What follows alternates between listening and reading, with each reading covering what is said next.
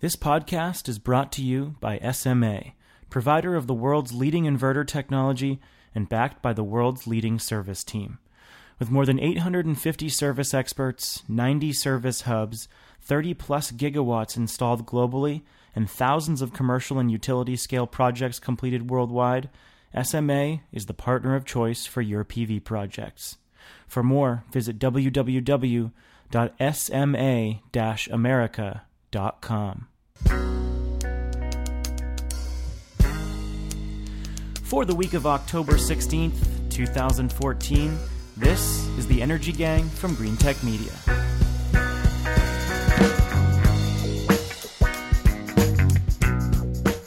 In the District of Columbia, I'm Stephen Lacey, your Master of Ceremonies and a Senior Editor with Green Tech Media. This week, we're talking about the growing and somewhat unknown world of solar operations and maintenance. What happens to all those power plants after they get installed? We'll tell you. Then later in the show, we'll discuss a new plan to replace net metering in San Antonio, and we'll talk about the legacy of Michael Peavy, the outgoing and embattled president of California's Public Utility Commission.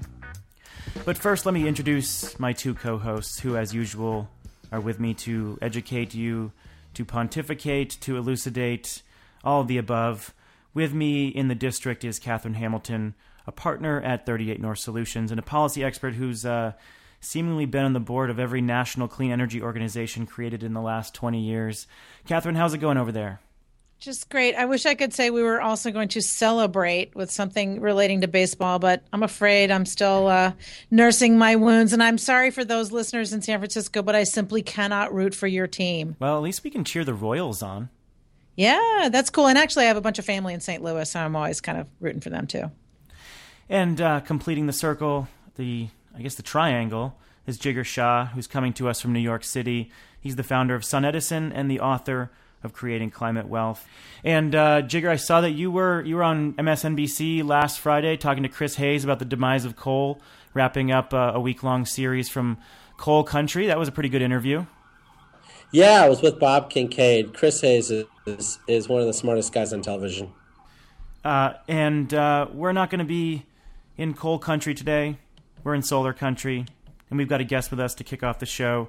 It is Chuck Smith, the Executive Vice President of Services at the inverter company SMA America, the largest inverter manufacturer in the world, actually. He is joining us from outside Sacramento in Rocklin, California.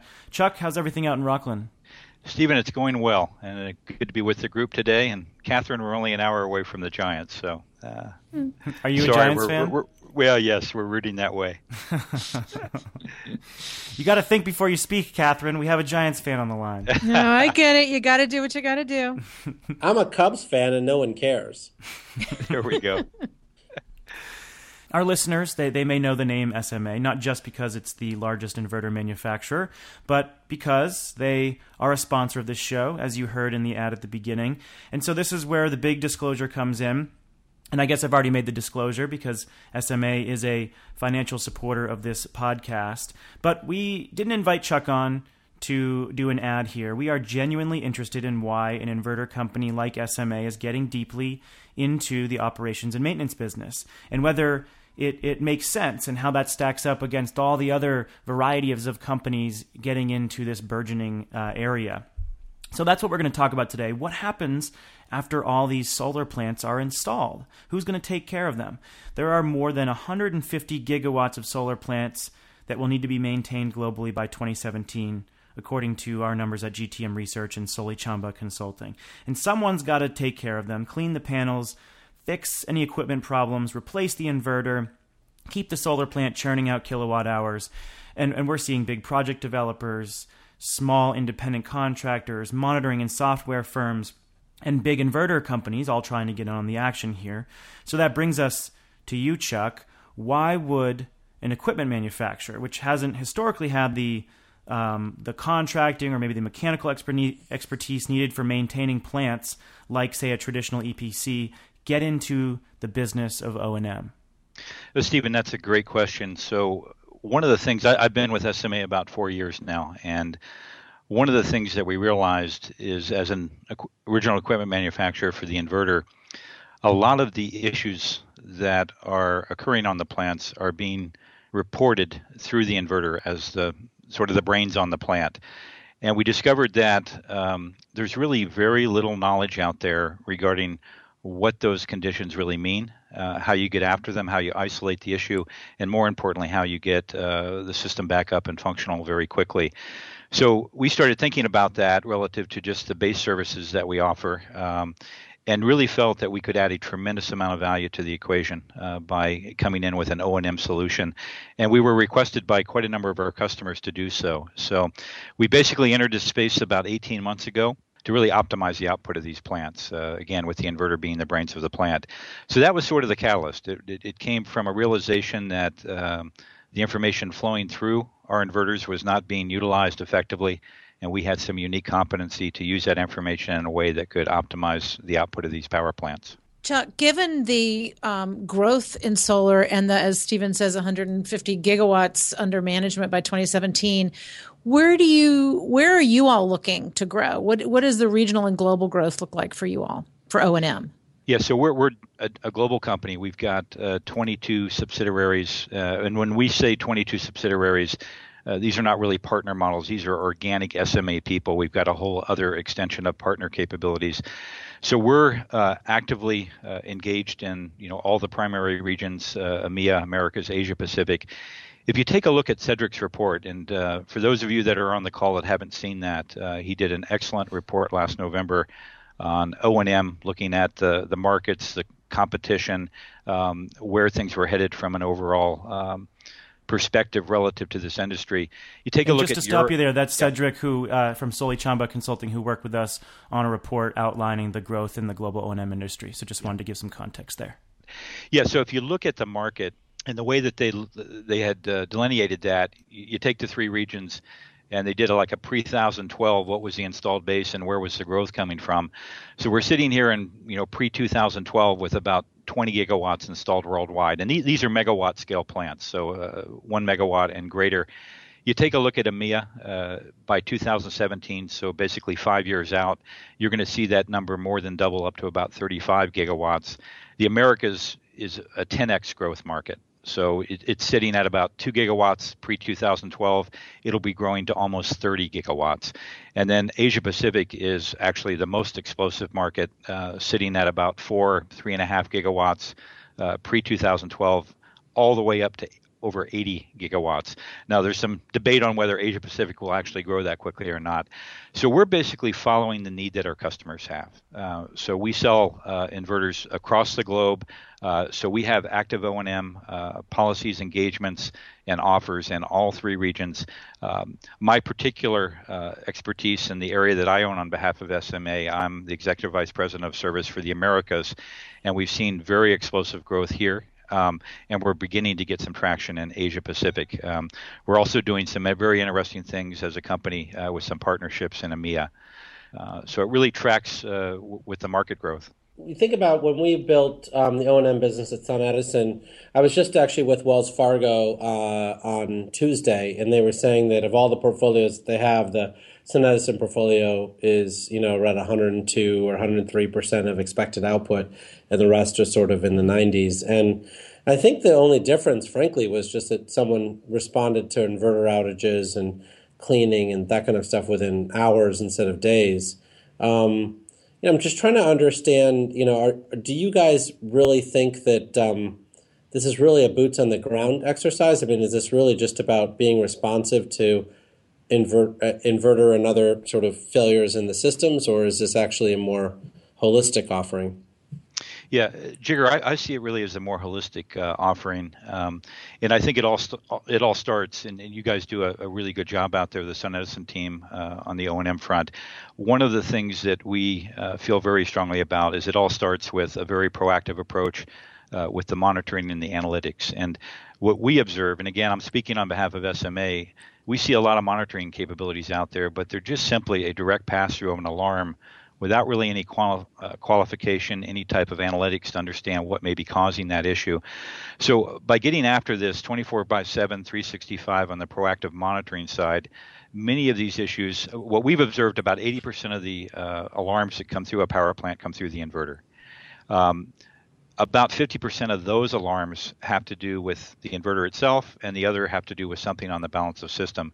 So we've used really proactive techniques on the monitoring and analytics side to know exactly when we need to engage and to really increase our response time if there is indeed an outage situation that requires boots on the ground. The commercial front, right, those are not boots on the ground. A lot of the smaller distributed plants are not boots on the ground.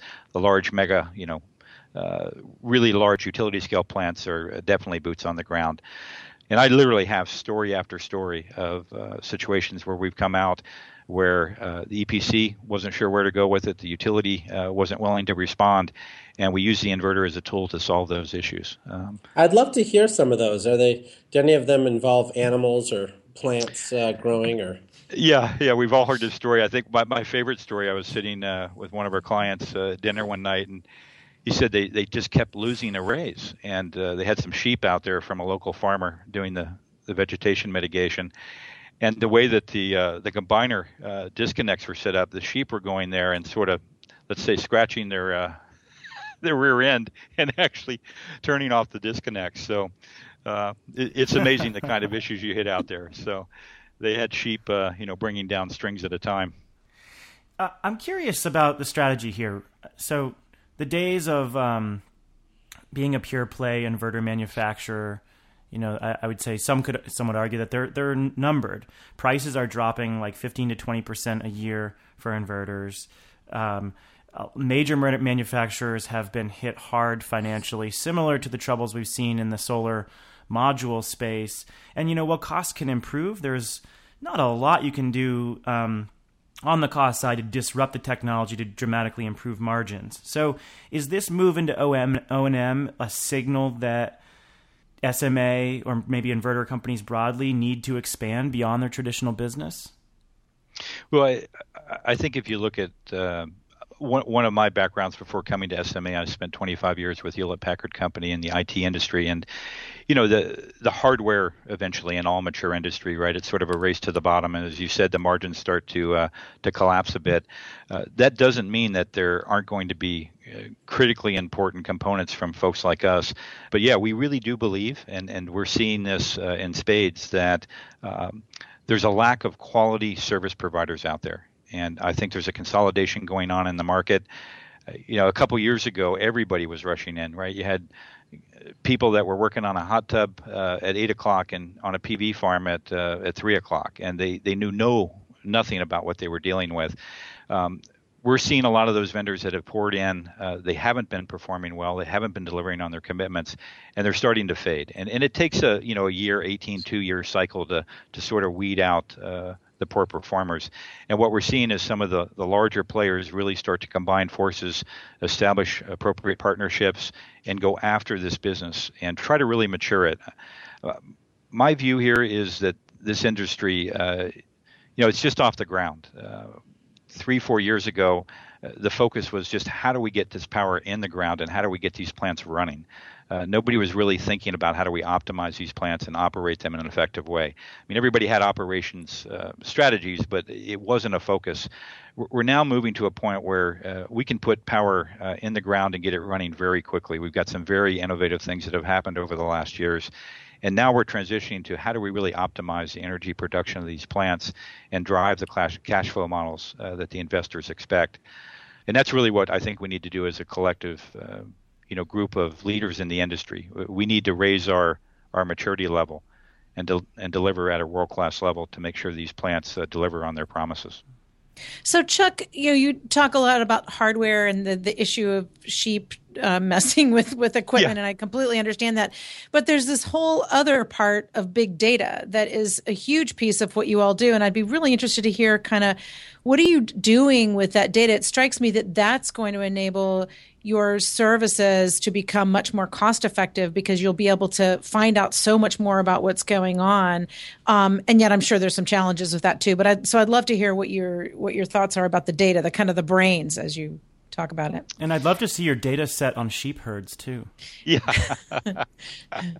Yeah. At least use sheep. Don't use goats. They would have eaten the combiner boxes. So, so these are very sophisticated pieces of gear, and the hardware is the simple piece, right? It's really the sophistication of the software that really makes up most of the intellectual property in these machines. We have a wealth of information beyond just a base alarm coming through that allows us to get in and really do analytics on what caused that problem. Or is there something, when you look at a proactive approach, is this thing behaving out of spec relative to the conditions that it's operating in?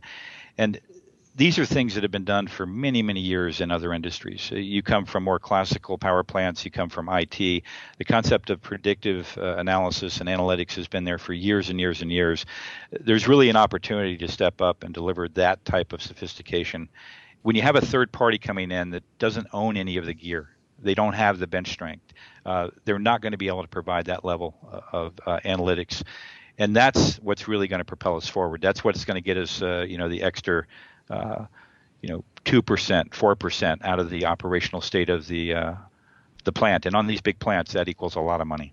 Yeah, I think, on that point, there's a lot of megawatts, particularly in the United States, that are sort of sitting there not quite able to hit their rate of return. I mean, they're sort of in that 7% rate of return range, which is not quite financeable. And it does seem like, having a good operator like you guys coming in and generating 2 to 4% more energy output could actually bring those plants to sort of 8% return, which is where that heads. But I'm just trying to figure out how you guys, approach the marketplace such that you can really take projects that are not slated to be built right now through 2016, and how do you actually get them over to the other side of the line? Yeah, I mean, if you look at the financing side of this, right, most O&M constructs have to be in place before you're going to get financing. And I think today the way that we've observed that is just a matter you need to hit the check boxes, right? So there's no real qualification of that O&M provider and what value they can bring to bear. It's just simply, yes, I've got this area covered, hence I can get financing. But if you can shave, a half a point off the loan structure, or if you can show through demonstrated results that you can drive an extra % or 1.5% on availability that yields actually energy production, you can go to those investors and actually put a different kind of construct together regarding financing and the type of O&M structure, right? There's a lot of opportunity there. So that's what we're doing. We're moving upstream, not dealing with after-the-fact plants. There's a lot of orphan plants out there that need support. We certainly get a lot of those calls, but we're moving up into the investor, the developer, and the banking levels to try to show them the benefit that proactive O&M means relative to a levelized cost of energy over the life of the plant. I gave a presentation last week around LCOE, and the essence of it is you got your capital structures, but you need to drive that numerator up and the denominator down. You need to really make sure that O&M is effectively driving LCOE in the right direction. And we've been able to demonstrate that. And I think that's why we're seeing a lot of success, is we're moving much further up the food chain in the financing stages of these plants. Chuck Smith is the Executive Vice President for Services at SMA America. Good description of why this conversation about O&M is so important. A very important but little known part of the solar industry, I think, for a lot of folks out there. Chuck, good to talk to you. All right. Stephen, Jigger, Catherine, thank you very much. Thank you, everyone. I apologize if Catherine offended you about the Giants. That's all right. I know.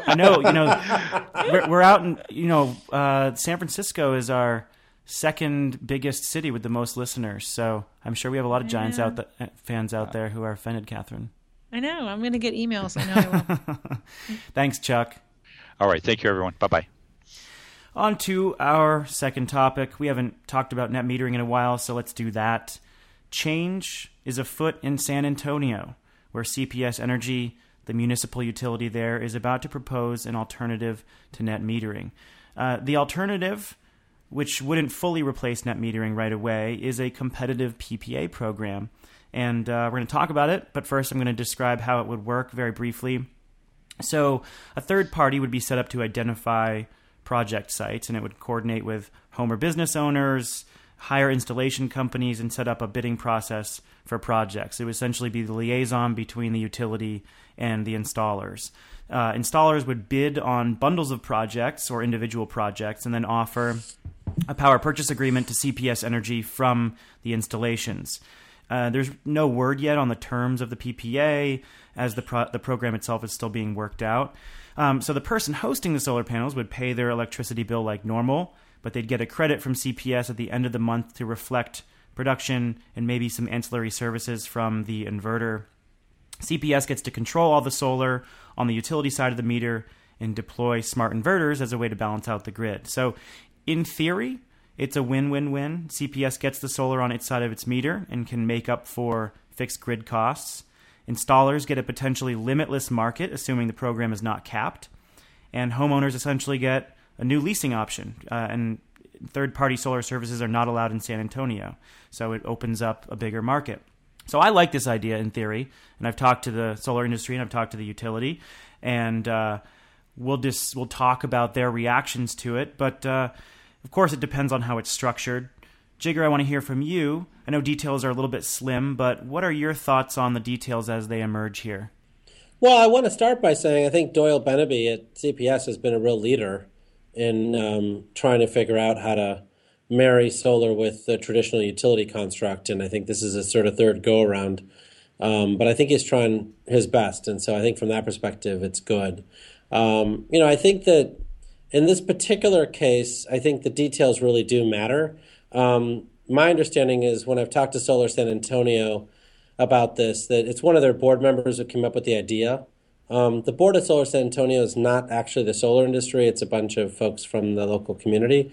And they really just wanted to stop fighting CPS, and they thought this might be a good way to stop fighting CPS and cut a deal. One of the parts of the deal that they cut was that the private sector should have unfettered access to customers outside of this program. It's not clear that CPS is going to honor that commitment. And so if CPS reneges on that, Solar San Antonio has the votes in the city council to cut the legs out from underneath this plan from CPS. And so I hope CPS honors their commitment to make sure they are allowing full competition from the private sector. In talking to CPS, it sounds like that's what they want to do. They want to continue the net metering and rebate program, and then along with that, run this pilot program for the PPA. And the installers are pretty split on it. I've seen comments from folks involved with Solar San Antonio, and some of them are so adamantly opposed. They think this is a way for CPS to control the entire solar industry. And some are extremely excited about it and think that it will bring more competition, assuming it's structured properly. And again, if there's no cap, could create limitless opportunity because it does start to expand solar to maybe low-income people. The utility can target new customer segments.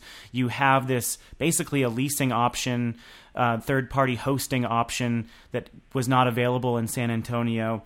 I think the big issue for Solar San Antonio is that they are supportive of the idea of a compromise, but they want to see potentially other pilot programs run in conjunction with this. So maybe on-bill financing, maybe a minimum bill program like we saw tried to be established in Massachusetts, along with net metering, so they can experiment. I don't know if that's going to happen or not. I didn't get a sense from CPS Energy, but what I do like here is that this is where the solar industry is coming together with the utility to say, hey, let's experiment. There are all these interesting ideas we can put on the table. And I think that that's a positive sign. Yeah, and it's interesting because Solar San Antonio had a board resolution to CPS Energy's board and San Antonio City Council where they laid out everything. Whereas this is what you think, this is what we think, whereas here are all the 100 differences that we have. In the end, the resolution was let's get together and try to come up with a consensus approach. And the folks I've talked to down there say, hey, if SSA is on board with this, there must be some good stuff going on. Well, and that's where I think the trouble is. SSA, I was a huge fan of Bill Sinkin, who, just passed away a few years ago. And I think, it's really through his leadership and sheer strength of willpower that CPS has, I think, come around on this area. They, for a long time, were trying to build a nuclear plant with NRG. But I think the big challenge I see with the structure of this is, as I understand it from CPS, they actually want people to sign up to put solar on their house, and they're going to bid it out to local installers to see who will do the cheapest price, which seems like a very sort of ham-handed way of approaching this. Why is that ham-handed? Well, I mean, if you sign a contract, you actually want to put a system on your house within 3 or 4 weeks. You don't want it to take 6 months because CPS has to do a RFP and all this other stuff. So they should have a standard offer and then say, well, these 5 or 10 or people are qualified, and we can allocate them in order or something. And everyone just agrees to the price that quarter that they bid or something. But I think some of those pieces have to get worked out so this isn't too clumsy. Yep. But like I said with Arizona Public Service, I don't have a problem with the utilities finally admitting that solar can be a good thing and that they should actually be a part of the solution instead of part of the problem. Yeah, I think CPS is open to how to structure the program from what I understand, and that's a big issue. And I was talking to Solar San Antonio, and they said the utility, if they want to build out a new platform for billing credits, for structuring the PPAs, doing the bidding process, like it could take them 8 months just to build that out. So we might not see this program for a long time. And then the question is, how much time and overhead will this program create? In talking to folks in Arizona, the ratepayer advocate there, I think a lot of people are supportive of the idea of APS getting into the solar industry, but they've found that that program is actually more expensive as proposed than standard net metering. So there's a lot to the details. Surprise. Well, I mean, the thing that I find really shocking here is that CPS agreed to extend the $1.60 a watt rebate through 2015, which is just going to be outrageous. I mean, that is such a high rebate. I think the loan providers, from Solar City's loan to others, are just going to crush it in San Antonio through 2015. And as I understand it, they actually lifted the cap on the total amount of money they're going to allocate too, which is a bad idea. So, well, there might be some lessons to learn here for certain states. So Georgia, for example, is considering scrapping the 13 cent a kilowatt hour feed-in tariff for residential systems and do some sort of competitive bidding process. And perhaps they can look to what CPS is doing. I think a lot of people are worried about that competitive bidding process. However, as we saw this week, certainly working for utility scale solar, Georgia's now procuring like 515 megawatts of solar at an average PPA contract of 6.5 cents a kilowatt hour. So competitive bidding certainly works, but depending how it's structured on the residential side, could add a lot of complications. But we'll keep our eyes on Texas there, San Antonio in particular. I think something that everyone in the industry should be watching. Let's go over to California for our last story and talk about Michael Peavy, who is the president of the California Public Utilities Commission, and he will soon leave the job after 12 years. Peavy said he was going to resign after a ratepayer advocacy group released emails recently showing a cozy relationship between he and the utilities he was supposed to be regulating.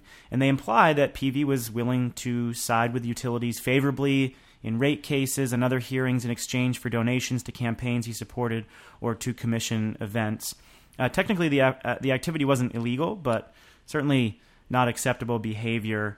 And there doesn't seem to be definite proof that he came down on a particular side for a utility in exchange for money. There was just a lot of insinuation through these emails. So as California searches for a new president of the CPUC, many are reflecting on Peavy's legacy, which included very strong support for clean energy and for carbon regulations. And indeed, under Peavy's watch, California has become a renewable energy powerhouse. Catherine, we'll go to you on this. What do you think we're going to remember about Peavy years from now? Will it be this scandal, or will it be his role in the clean energy economy in California? It's so interesting because I reached out to a lot of people in California, a lot of different types of stakeholders. And I said, hey, do you have any reflections as Peavy leaves? And I got a lot of really interesting responses. Some were kind of like, how much time do you have to chat? I have a lot of opinions. Some people were a little more cagey and said, well, I think change is a good thing generally. And then some other folks were like, look, if it hadn't have been for him, the modernization of the grid in California wouldn't have started. The smart grid technologies wouldn't be out there. All those meters, which granted some of those caused a kerfuffle, but it wouldn't have happened. So a lot of the technologies that are in place now wouldn't have been there without him. And if you look at sort of the good things he did, like you said, pushing renewables, setting aside acres for watershed, trying to, defeat the Proposition 23 that would have rolled back the greenhouse gas standards there. I think he's always wanted to do the right thing on clean energy. It's just the way he did it was like, there was a lot of money going back and forth. And I think there were some things that were pretty, that I would say the environmental folks would say were not good that he did. Looking in the future, it may be that it looks, that his legacy is much more positive. So, I think on balance, Mike Peavy has to be given gold stars all around. You're talking about a guy who got his job in the middle of the California energy crisis with Gray Davis, got California out of it, and then somehow had the strength to preserve 140,000 acres of land around PG&E dams for posterity. So on balance, I think Mike Peavy has been extraordinary. The only criticisms I've had of Mike is that in general, he has been trying to be 50-50 with the utility. And so in some ways, I think he's been impeding Utility 2.0 and the future of the utility business model because he just can't get his mind wrapped around how to transition the utility in one piece to the future. And so he's been holding back a lot of innovation because I think he's been trying to figure out how to bring the utilities along profitably. Well, that's not what my guys who work in Smart Grid were telling me. They really say they owe a lot to him for getting some of those modernizing technologies out there. Oh, I have no doubt in my mind. But the way he did it was he rate-based it for the utilities. In PG&E's case, he did it for 4 different generations of smart meters. Raping and pillaging the ratepayers the entire way. So, I don't think that he's been against innovation, but I think he's been for it when it's about rate-basing technology. I think he's had a hard time with demand response, load control. He's had a hard time with figuring out how to do distributed solar. I think a lot of these other areas where, it wasn't clear whether the utility was a winner and a loser, I think he's been very slow at that. Is this kind of pay for play or this cozy relationship between regulators and utilities, is this something that's common, Catherine? Or, I can't really get a sense of how often this happens on the utility regulatory level. Oh, it totally depends on the state. So there are states where it's like a revolving door.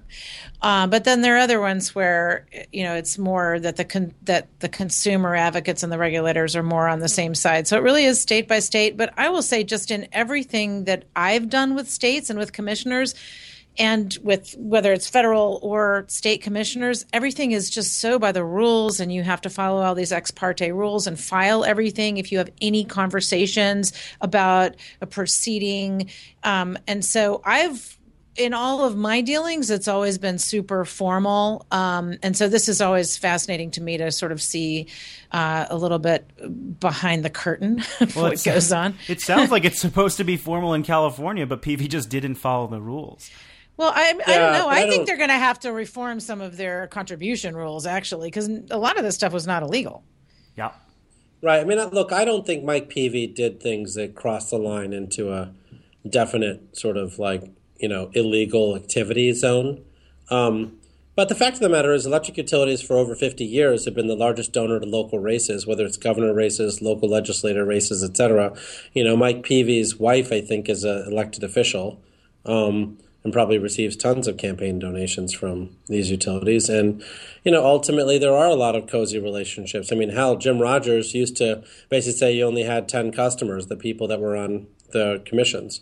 And so, look, I think that, this kind of stuff happens. And when you saw the 44 hours worth of tapes on how the Fed has been captured by Goldman Sachs. That's right. that came out. So I think this kind of stuff happens all the time. But on balance, I think people should give PV a solid A for his performance for the last 12 years. I think, I reserve the plus because I think he wasn't able to move to Utility 2.0. But I think he was a really solid commissioner, and we were lucky to have him. All right, that is the end of the show. But before we stop here, we will tell our listeners something they don't know. And we are going to go to you first, Catherine. Tell us something we do not know. Okay, well, you may know that Rick Scott is trying to get over the fact that he didn't have a fan pointed at his legs during his debate with Charlie Crist last night. But at the same day, Solar City finally announced their bond offering, which they hope to raise $200 million by offering bonds, which you could just buy for $1,000, and all you have to do is be a U.S. citizen and have a U.S. bank account. So it's pretty cool because it's really democratizing some investment in solar, and Solar City thinks they have the right kind of model to do it. Man, if I weren't reporting on these companies, I would be all over that. Jigger, tell us something we don't know. Well, I just wanted to point our listeners to a story that Rob Day did on Green Tech Media around defending sort of LED lights from the allegations of rebound effect that the Breakthrough Institute sort of laid on the positive LED Nobel Prize story in the New York Times. He really takes down the Breakthrough Institute's op-ed very effectively in a way that, frankly, most of us just can't be bothered to read all of the crap that comes out of their mouth. But he did a great job of it, and I think it really goes to why the Breakthrough Institute is so unsuccessful in its work. Well, I have to say, the rebound effect is certainly something that should concern us all, and we should look into more. Rob's piece was pretty good. In fact, he looked at the data behind the Breakthrough Institute's article, some of the studies, and found that the data wasn't as consistent for the rebound effect of LEDs, of lighting in general. So check out that article. Pretty good, I think, even-handed take on the op-ed from the Breakthrough Institute after the Nobel Prize award for LEDs. GreenTechMedia.com, of course. And I will wrap up with two quick notes. The first is actually a correction. Jigger, you said last week or a couple weeks ago that, I think it was last week, that Energy's Yield Co. was full of fossil fuels, including coal, and it turns out there's no coal in there. And on their website, they say as of the end of June, the contracted portfolio includes 4 natural gas plants, or dual-fired facilities, 10 utility-scale solar and wind generation facilities, and 2 portfolios of distributed solar facilities. So, yep, I stand corrected. And then a quick update to our conversation on fracking from a couple weeks ago. We were kind of speculating what price oil or gas would need to be at to make unconventional drilling operations uneconomic. Well, as reporters in Bloomberg wrote in a piece Wednesday, OPEC countries are trying to test just that, at least for oil. So the oil market is considered a bear market right now, as prices have dropped about $20 a barrel since June, I think. And instead of cutting production, as might be expected, analysts are saying that Saudi Arabia and Kuwait are keeping the spigots open in an attempt to test the price sensitivity of fracked oil and of tar sands coming out of North America. So the conclusion here actually surprised me. This is why I bring it up, because all the analysts, including an expert at the International Energy Agency, said that most U.S. oil fracking operations could be sustained profitably with oil prices around $60 a barrel. Now, even at $80 and $90 a barrel, it's at $80 a barrel right now. Some of them are uneconomic, but really a lot of the operations can sustain even around $60 a barrel, and some at $50 a barrel. And this goes back to what we were chatting about. There are some technology operational unknowns that we need to consider. And like solar and wind developers, drillers are getting a lot more efficient and cost-effective at tapping this stuff. So tar sands would suffer the most, and it looks like about a quarter of those projects in Canada would need oil prices above $80 to be economic. So this is a period where we're going to test the idea that we can kill the dirtiest fossil fuels by lowering oil prices, and I think we're going to soon find out what that floor is. Yeah, it's about the $70 billion a year we're investing in new drilling. We'll see how much that goes down. Indeed. Well, that is the end of the show. If you want to connect with us, follow each of us on Twitter. We're easy to find. Or you can follow the Energy Gang account as well. To send us story ideas, comments, corrections, anything at all, shoot me an email. It is Lacey, Lacey, @greentechmedia.com. And for links to stories we chatted about, go on over to greentechmedia.com/podcast. Thanks to SMA for sponsoring the podcast. We do appreciate their support. And as always, thank you to all of you out there for listening. Catherine, have an excellent end of your weekend as always. Thanks, you too. Jigger, we'll see you at Solar Power International next week, right? Yep, a lot of fun. Excellent. And we'll have a roundup of what was going on at the conference, and we'll be podcasting next Friday after we all get back. With Catherine Hamilton and Jigger Shah, I'm Stephen Lacey, and we are the Energy Gang, a production of GreenTechMedia.com. We'll catch you next week.